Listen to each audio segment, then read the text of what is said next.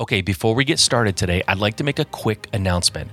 Over the last several years, I have spent a lot of time working with investors just like you, investors who have started their business, got it off the ground, got a little bit of momentum, but just don't know how to scale up from there. They don't know how to take a small business doing a deal here and there and really systemize it and scale it up in a profitable way. I have been helping people for so many years do exactly that. I did it in my own business first, and then I helped other people replicate that success in their business. And my announcement to you is that I am ready to help you do the exact same thing right now. I have developed a program that's called the 7-Figure Investor Blueprint, and it's called that because I want to take you from wherever you are in your business right now and help you ramp it up into a 7-figure profit business. You can do this. I know you've told yourself that you want to do it, and for whatever reason, it's just not working out. But I want to teach you things like how to market, to find the best deals, how to analyze those deals, how to negotiate with sellers and wholesalers to get the best possible deals, how to get those deals funded, whether it's private funding, hard money lending, whatever. I want to help you understand the best way for you to fund those deals, and then how to structure those deals for maximum profit. And then finally, how to build a team around you. You don't have to do everything in your business. And in fact, you shouldn't be doing everything. I don't do everything in my business, and it runs really, really well. In fact, it runs better when I'm not trying to do everything. And I want to teach you exactly how to do that. All you have to do, if this sounds interesting to you, if this sounds like something that you must do in 2022 to reach your goals, go to 7figureinvestor.com. That's the word 7, 7figureinvestor.com. Sign up. I want to help you this year achieve all of your business goals, but you have to go and sign up first. It's 7, the word 7, figureinvestor.com. I cannot wait to see you inside the program. We are going to do great things this year.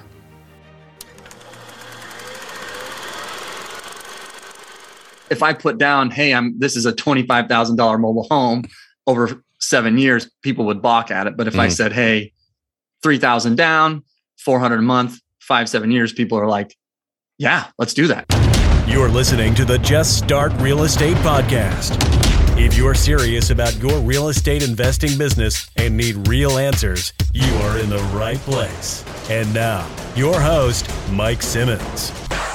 All right. Thank you for joining me on Just Start Real Estate. If you are a returning listener, welcome back. If you're new, welcome for the first time. I appreciate you being here. I've got a great show for you. I want to dive in very quickly here.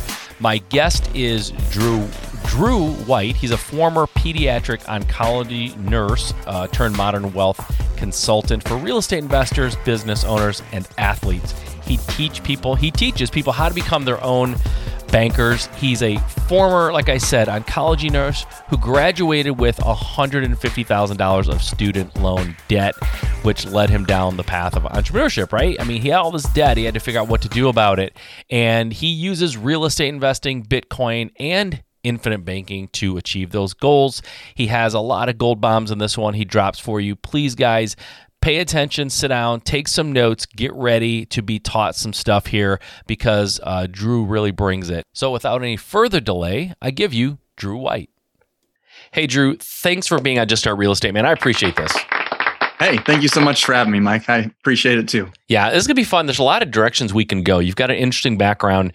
And to that end, if you don't mind, can we tell the audience a little bit about you, where you come from, your background, how you got involved in just like, I would really probably classify you, and tell me if I'm wrong, maybe I'm way off, as an entrepreneur, not necessarily a straight real estate investor, like hardcore. Like you do real estate investing, obviously, but you have other businesses, other streams of income. Is that true? Yeah, 100%. I would agree with that categorization. So perfect. Let's dive into where did you start, and then how did you get involved in being an entrepreneur? Yeah. So, my journey really started with graduating nursing school, becoming a pediatric nurse, had $150,000 in debt, more than that, really. So that was, I had never thought about money at all before then. I didn't really come from money. My dad was a pastor, so we didn't have like a big financial background, and obviously schools don't teach it. So, and I had been told everybody's gonna pay back your nursing loans. You'll be fine. Don't worry about it. Just keep piling on the debt. You'll be good. Yeah. And then I saw I accept the job, and I'm like, wait, I'm making $35,000 a year. And my dad sits me down. He knows a little Dave Ramsey, so he's like teaching me what he knows. And it's like, wait a second, I'm doing the numbers. And it's like half of my income is going to go, if I do the Dave Ramsey way, paying down my debt, And so that was like really what kickstarted it. And I'm not as big of a Dave Ramsey guy anymore, but I definitely, he kickstarted my journey. And so from there, it was just like, okay, well, and then the thing with Dave Ramsey is like, I did the Gazelle thing with my wife and added some of her debt too.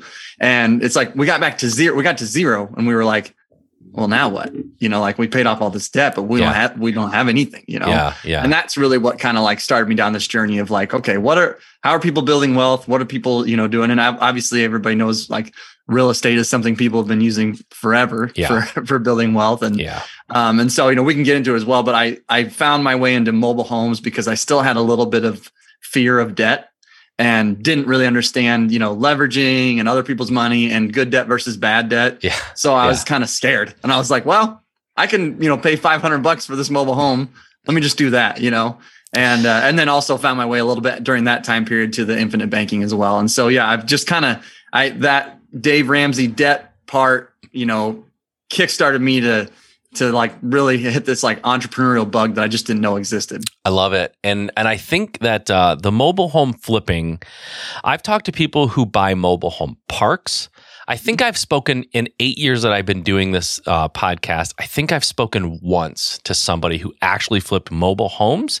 And it's been a while, so I don't remember all the details of that. But it feels like flipping mobile homes is maybe a step above or maybe very equal to like flipping motorcycles or cars, like used cars, which you can flip anything, right? But if people like the idea of real estate and everyone needs somewhere to live and all that, I get that.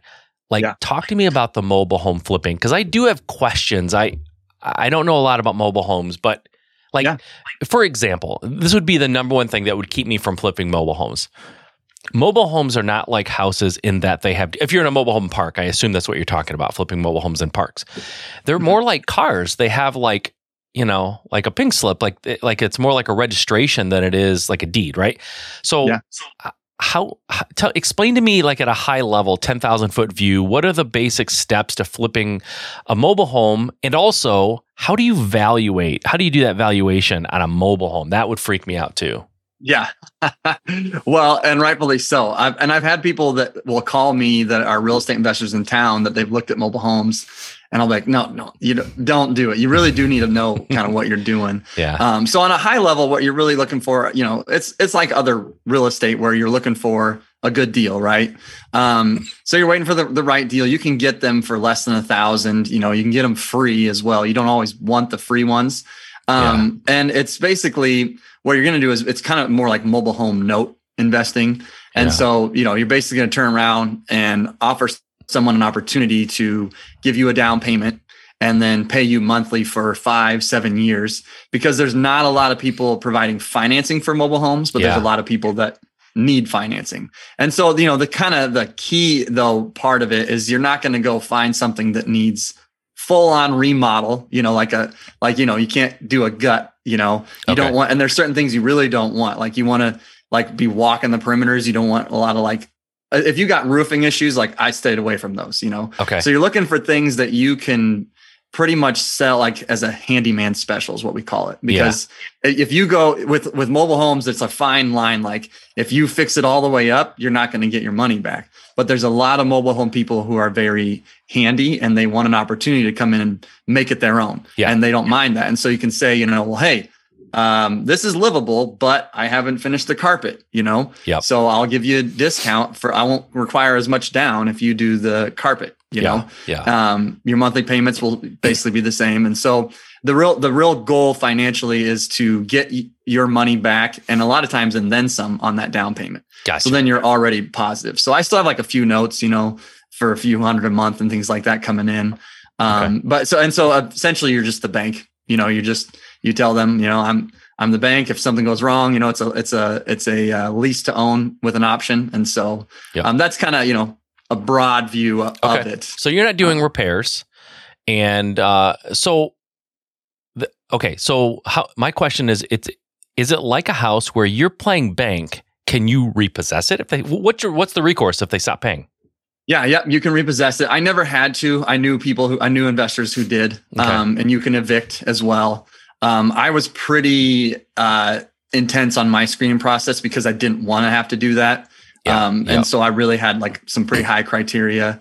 Later, as I got going, like my first probably 3, I used handymen, and I mean, you can imagine mobile home handyman compared to regular handyman.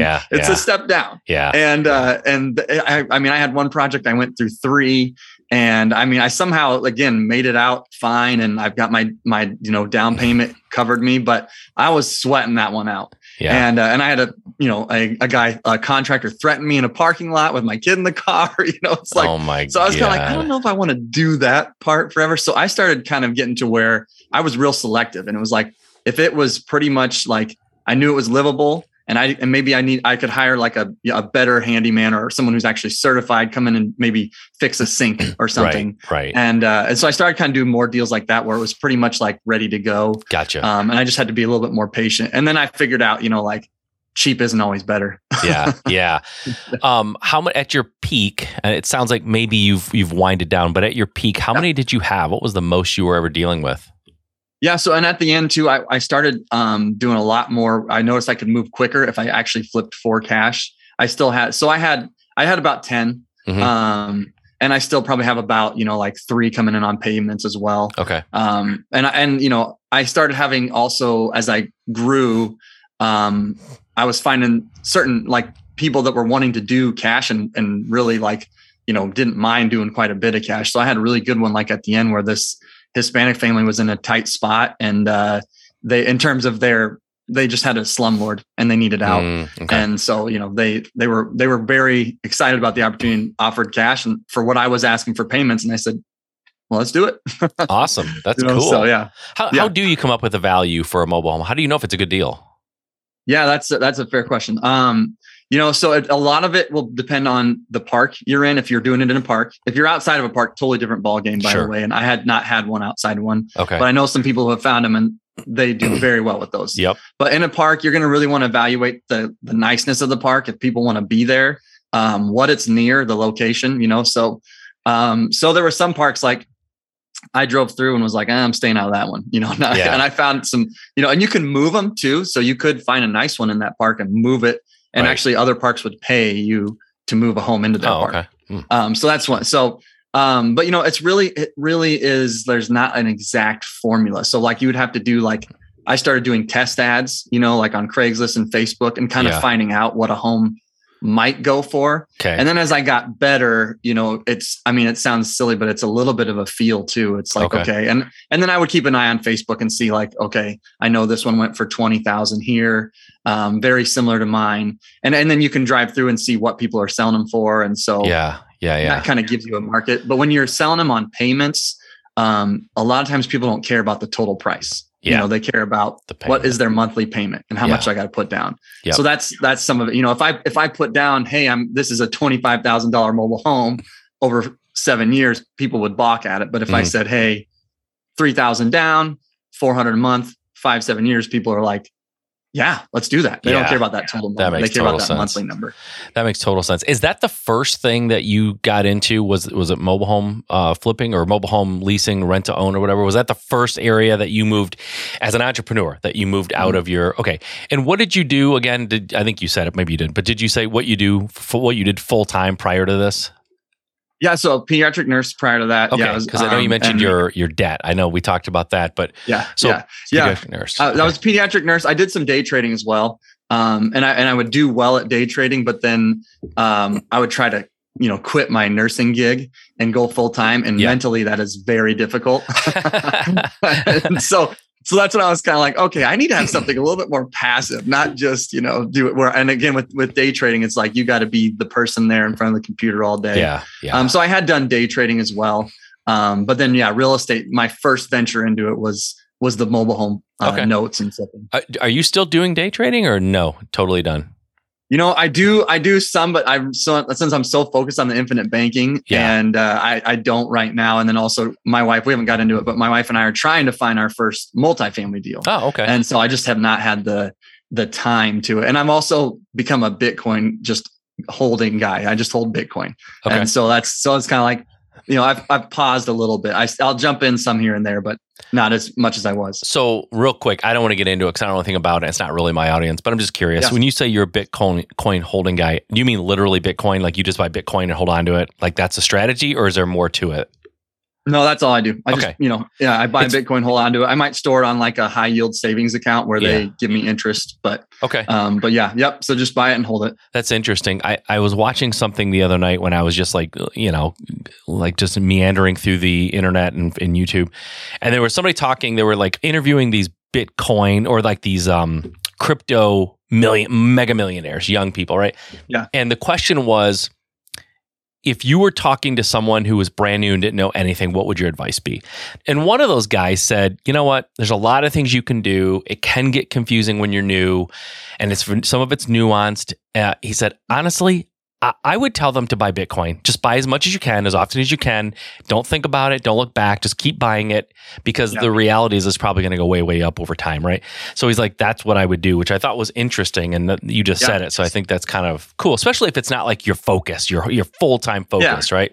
Yeah. And so many people like, obviously I won't take us on a tangent with Bitcoin, but so many people focus on the price up and down. But if you're in it, like, I'm in it long term. Yeah. And I just do the, dollar cost averaging strategy. I just buy some every day or every week at the same time. Yep. I don't stress about the fluctuations, and for me, it's more of like a long-term hedge against what's going on with the dollar type of situation. So, totally. So yeah, I agree. I mean, I just, just buy some here and there and then just keep holding it. I don't really stress out. I'm not someone who's like, oh no, it's down 20%. It's up, 50. I don't stress out. Yeah. When did you start, by the way, buying? I started about 2 years ago. I had a friend give me a book called The Bitcoin Standard. Okay. And to be honest, I was actually like, I thought Bitcoiners were losers. That's awesome. I was so harsh on them. And my friend gives me this book and it looks so boring. And I was like, I remember when he gave it to me, I was like, I have to read this. Are you kidding me? Like, I don't want to read this. Yeah. And it ended up being fascinating. There's very few books in my life that made me take a 180 position on something, on a view I had. And that one did. And I was like, oh, I get it. So now I'm like, anytime there's something that I immediately say, no way, that's stupid, I now like question it. And I'm like, let me look into that a little further. It's probably healthy. I mean, honestly, I think curious people are the ones that are most successful. Okay. So you mentioned it a few times, and if people don't know who are listening, what is infinite banking? What's that term mean? You've used it a few times now. What does that mean exactly? Yeah. So, it's a way to basically, create your own private, personal, or family banking system, outside of traditional banks and using specifically designed whole life insurance. Mm-hmm. And the reason being that, you get certain benefits that, I would say benefit you more than a traditional bank. Yeah. And so that's kind of, the broad overview of infinite banking. Okay. So what's the elevator pitch of why I would put my money there as opposed to the stock market or a CD or something else? Like why would I choose to put my money there? Yeah. So the main thing I would say, or the response to that, is that inside of your own bank, you get some benefits like uninterrupted compounding interest, where because it's a whole life contract and you're going to do it specifically designed with a mutual insurance company. When you use that money, you're using the insurance company's money, and they're going to put a lien on yours. So really, yours always grows at this tax-free 4% guaranteed rate plus dividends. Versus when you use a CD or a savings account or whatever, number one, you're getting in your savings, you're getting what, 0.2, if that's probably generous, actually. Exactly. But whenever you do that, you interrupt any compounding you had going on. And so, like a lot of time with real estate, people ask me to like, so you're totally against using banks. And I'm like, no, still leverage banks' money because right now interest rates are cheap. Yeah. But you could put your deposit, your down payment in there, right? Or things like, taxes, repairs, insurance, things like that. Yep. So, there's a lot of benefits there's multiple things, but the main thing is that A lot of people have been taught to look at, money as an either or. And so even kind of, that question, like, well, either do a CD or this, or go invest in the stock market or this. And what we say is actually you can do both. You put it in here first, but then, go put it into your real estate, go put it into investments, go put it into Bitcoin business ownership. So I don't ever suggest doing one or the other. I say do both. Okay. So just to be clear here, and I want to underscore this because I do know a little bit about infinite banking, and this is something that took me a long time to understand. And stop me if I'm wrong. I don't want to put out misinformation. Yeah. But I put $100,000 into this whole life. Mm-hmm. At some point, I can borrow all or most of that money back without losing the interest accumulation, just like it was in there. So I have 100,000 in there. It's accumulating 4% guaranteed plus dividends. I pull it out to use it for real estate. It's still accumulating interest, correct? Yes, nailed it. Yep. Which is amazing. We're getting interest on money that isn't even there. Correct. Yeah. So we say you get both sides of the ledger, right? You get your behavior where you're doing your real estate deals. Then you get the money that's going on or that's still growing inside. Yeah. And some people kind of scoff at 4% tax-free guaranteed, great, and dividends. But what you don't see is for example, say the stock market, you're up 20%. That's never locked in unless you sell, right? Right. With this, every year that gets locked in and then it just continues growing. And so, you can have $100,000 policy like you talked about. And obviously it's, this is just broad, it's going to depend on some health ratings and things like that. But you put in $100,000 in year 10, you can turn around and loan yourself $130,000, $140,000. And no bank in the world is going to do that, right? They don't reward loyalty over 10 years. Yeah. They're going to be like, wait, what do you want to do with your $100,000? Right. Exactly. Where this situation is like, hey, where do you want that money and how fast do you need it? Right. So rather than keeping it in the bank and saying I have $100,000 in the bank and it's going to go in and out for real estate purchases, when it goes out, it just isn't doing anything when it's sitting there. It's like having it in a duffel bag under your bed, right? I mean, in here, it's like you put it in there, you might as well have it there because if you use it, it's still gaining interest, even though it's not there. So it's an awesome concept. And it really took me too long to figure it out, but I finally have figured it out. I've got some friends who are doing it and they're like, no, knucklehead, listen. And I'm like, because I just couldn't conceive. My brain wasn't allowing me to go where it is, hey, you put it in, you take it out, it's still gaining interest. My brain wasn't even going there because how do you gain interest on money that isn't there? So very, and it's a process, really it is, and it's like we said, we've always been taught money is an either or situation. And so I was the same. It took me a little bit of, I had to read the book twice and stuff, but it really, it is a process to learn. It's not something people just boom. Yeah, this makes sense. Whole life. Sure. Yeah. Okay. Yeah, totally. Absolutely. How long has this been around? Is this something that people have known about for a long time or is it newer? Yeah. So I would say the infinite banking concept itself was developed by Nelson R. Nash. I can't remember the exact date that he did it. I probably need to know that, but it was 70s, 80s time frame. But in terms of using whole life as a savings vehicle, I mean, that's been going on for hundreds of years. Walt Disney, actually, he took a policy loan to start Disney. Pampered Chef did the same thing. And then now there's, modern day, there's guys if you look up Jim Harbaugh's contract, there's a huge infinite banking whole life component to it. And then Juwan Howard, who's also a coach at Michigan as well for basketball, same thing. So Nelson created it actually out of a pretty desperate situation when interest rates were somewhere near 18%. And he owed so much and just didn't know what to do. And he was on his hands and knees praying, to God for an answer. Right. And he remembered that he had this whole life policy that he really only bought because his brother was selling it, Yeah. And so and he was like, I can use the cash value in my whole life. And so then he just created this whole concept. And he was also a guy that really just pretty anti the Fed and just felt like they're, not setting people up for success and for poverty. And so this was a way to kind of break free from that system as well. That's awesome. So what do you suggest to people? I know that you do some wealth consulting and you talk to people about this concept. What are your basic tenets? What do you suggest to people when they say, listen, I'm in a job, I hate it, I'm going nowhere, I don't want to be there, I'm never going to make a lot of money. What do you generally counsel people in that situation? Yeah, the first thing I talk with is what are your, long-term goals? And do you have any goals also? Because sometimes people, they'll complain about where they're at, right? But they don't think about where they're going. Yeah. Totally.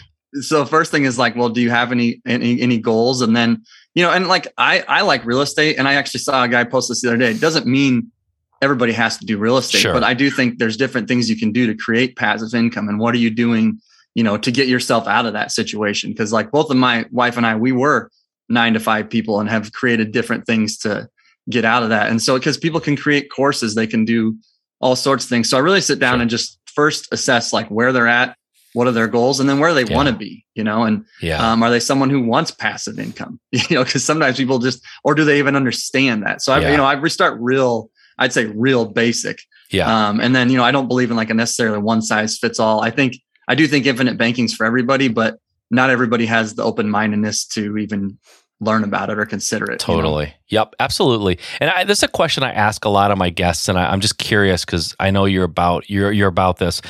Do you think that, have you ever talked to someone? I got two questions. Number one, have you ever talked to someone and they're like, I hate what I'm doing. I just want something better. And then you talk to me, you realize this person just isn't like they're somebody who needs to be in a 9-to-5 job because they'll never be happy and whatever. Do you think that entrepreneurs are born? Do you think that they're made? Everybody isn't an entrepreneur. I know this personally. I've seen it in my life. What do you think? Are they born? Do you have to be born an entrepreneur in order to actually be able to have that lifestyle? Man, that is a good question. Because I think I wonder that about myself personally, because like my mom tells a story about when I was a teenager that I would actually ask her to drop me off at the gas station to pick up some gum. Okay. Because I would sell the pieces of gum to insecure teenagers after lunch who were worried about their breath for the girls. So I'd sell it for like $1 a piece, and I'd get the gum back then for like 50 cents. Oh, that's hilarious. So I realized I was more entrepreneurial than I thought. But sometimes I think they're kind of birthed too out of desperation or tough situations. So I don't know if I know that they are totally just born. Because like for me, my brother and I talk about this because he has multiple coffee shops, very entrepreneurial. And we talk about when I graduated, my goals were like, I'm going to work as a nurse and I'm going to golf all the other days, and like, that's why like 4 days off. And I thought, and he said, he's like, I thought you were just going to be a nurse forever. Like, I didn't think you were going to do this. Yeah. And all that you're doing now. And so I think, sometimes it's, out of, tough situations, you kind of like realize there's more there than you thought. I do think it requires like, peeling back the layers of the onion a little bit. Yeah. And back to your, question about sometimes people who, they tell you they want a different situation, but they don't maybe want to put in the work. Yeah. The other thing I noticed too is some people, it's their mindset around money, and they don't even examine it. They don't say like, well, this amazing exercise someone taught me years ago was just to write down money is, and then just free flow write for 5 minutes. And you find out so much about your money mindset. That's funny. That's great. I never heard that. Oh, yeah. That's really great. It was the first time I ever did it, I was like, oh my gosh, I have horrible views about money. I mean, I think the first thing I wrote down was like, money is the root of all evil. Oh my gosh, that's great. So we didn't get into it, but I mean, I used to coupon. I was very scarcity. So okay. Yeah, it's funny. I sort of think the same thing as you said. I think it's born sometimes out of desperation, but to me, I think sometimes they are an entrepreneur, maybe somewhere in there, and you put them in the right environment, and maybe the right environment is desperation, right? Where they just hit rock bottom or they just really hate their job. And that entrepreneur kind of comes out of them and says, I'm taking over. We've got to fix this. And I'm sick of working every single day like this. Or working for somebody, I should say. So I think it can be a little bit. I interviewed Gino Wickman about a year ago, Traction, from the book Traction. He was writing a book, or had just written a book called The Entrepreneurial Leap. And he has a concept in there. And I said, I think a lot of sometimes entrepreneurs are almost like piano prodigies, right? You hear about this kid, just normal kid, you put him in front of a piano and he's playing like like Mozart, basically. And I think sometimes people just need to have it put in front of them. They need to have the opportunity to thrive in that environment. Because I didn't do anything entrepreneurial as a kid. I was lazy. Like, I mowed my own lawn, but I was not going to go mow other people's lawns. And I didn't buy gum and sell it or baseball cards. I didn't do any of that stuff. I was in a very blue collar, Midwest automotive union mentality. Like, came from that. And so it took me a long, long time to dig the entrepreneurial spirit out of me and have it emerge. It just took a long time. It wasn't something I thought I was ever going to do, but very interesting. So how can people get a hold of you? If they want to talk to you more about infinite banking or any of this stuff, how can they get a hold of you? Where can they find you? Yeah, I have a website, www.ibcdrew.com, which stands for Infinite Banking Concept Drew.com. You can book a call with me on there. Click the button top right corner.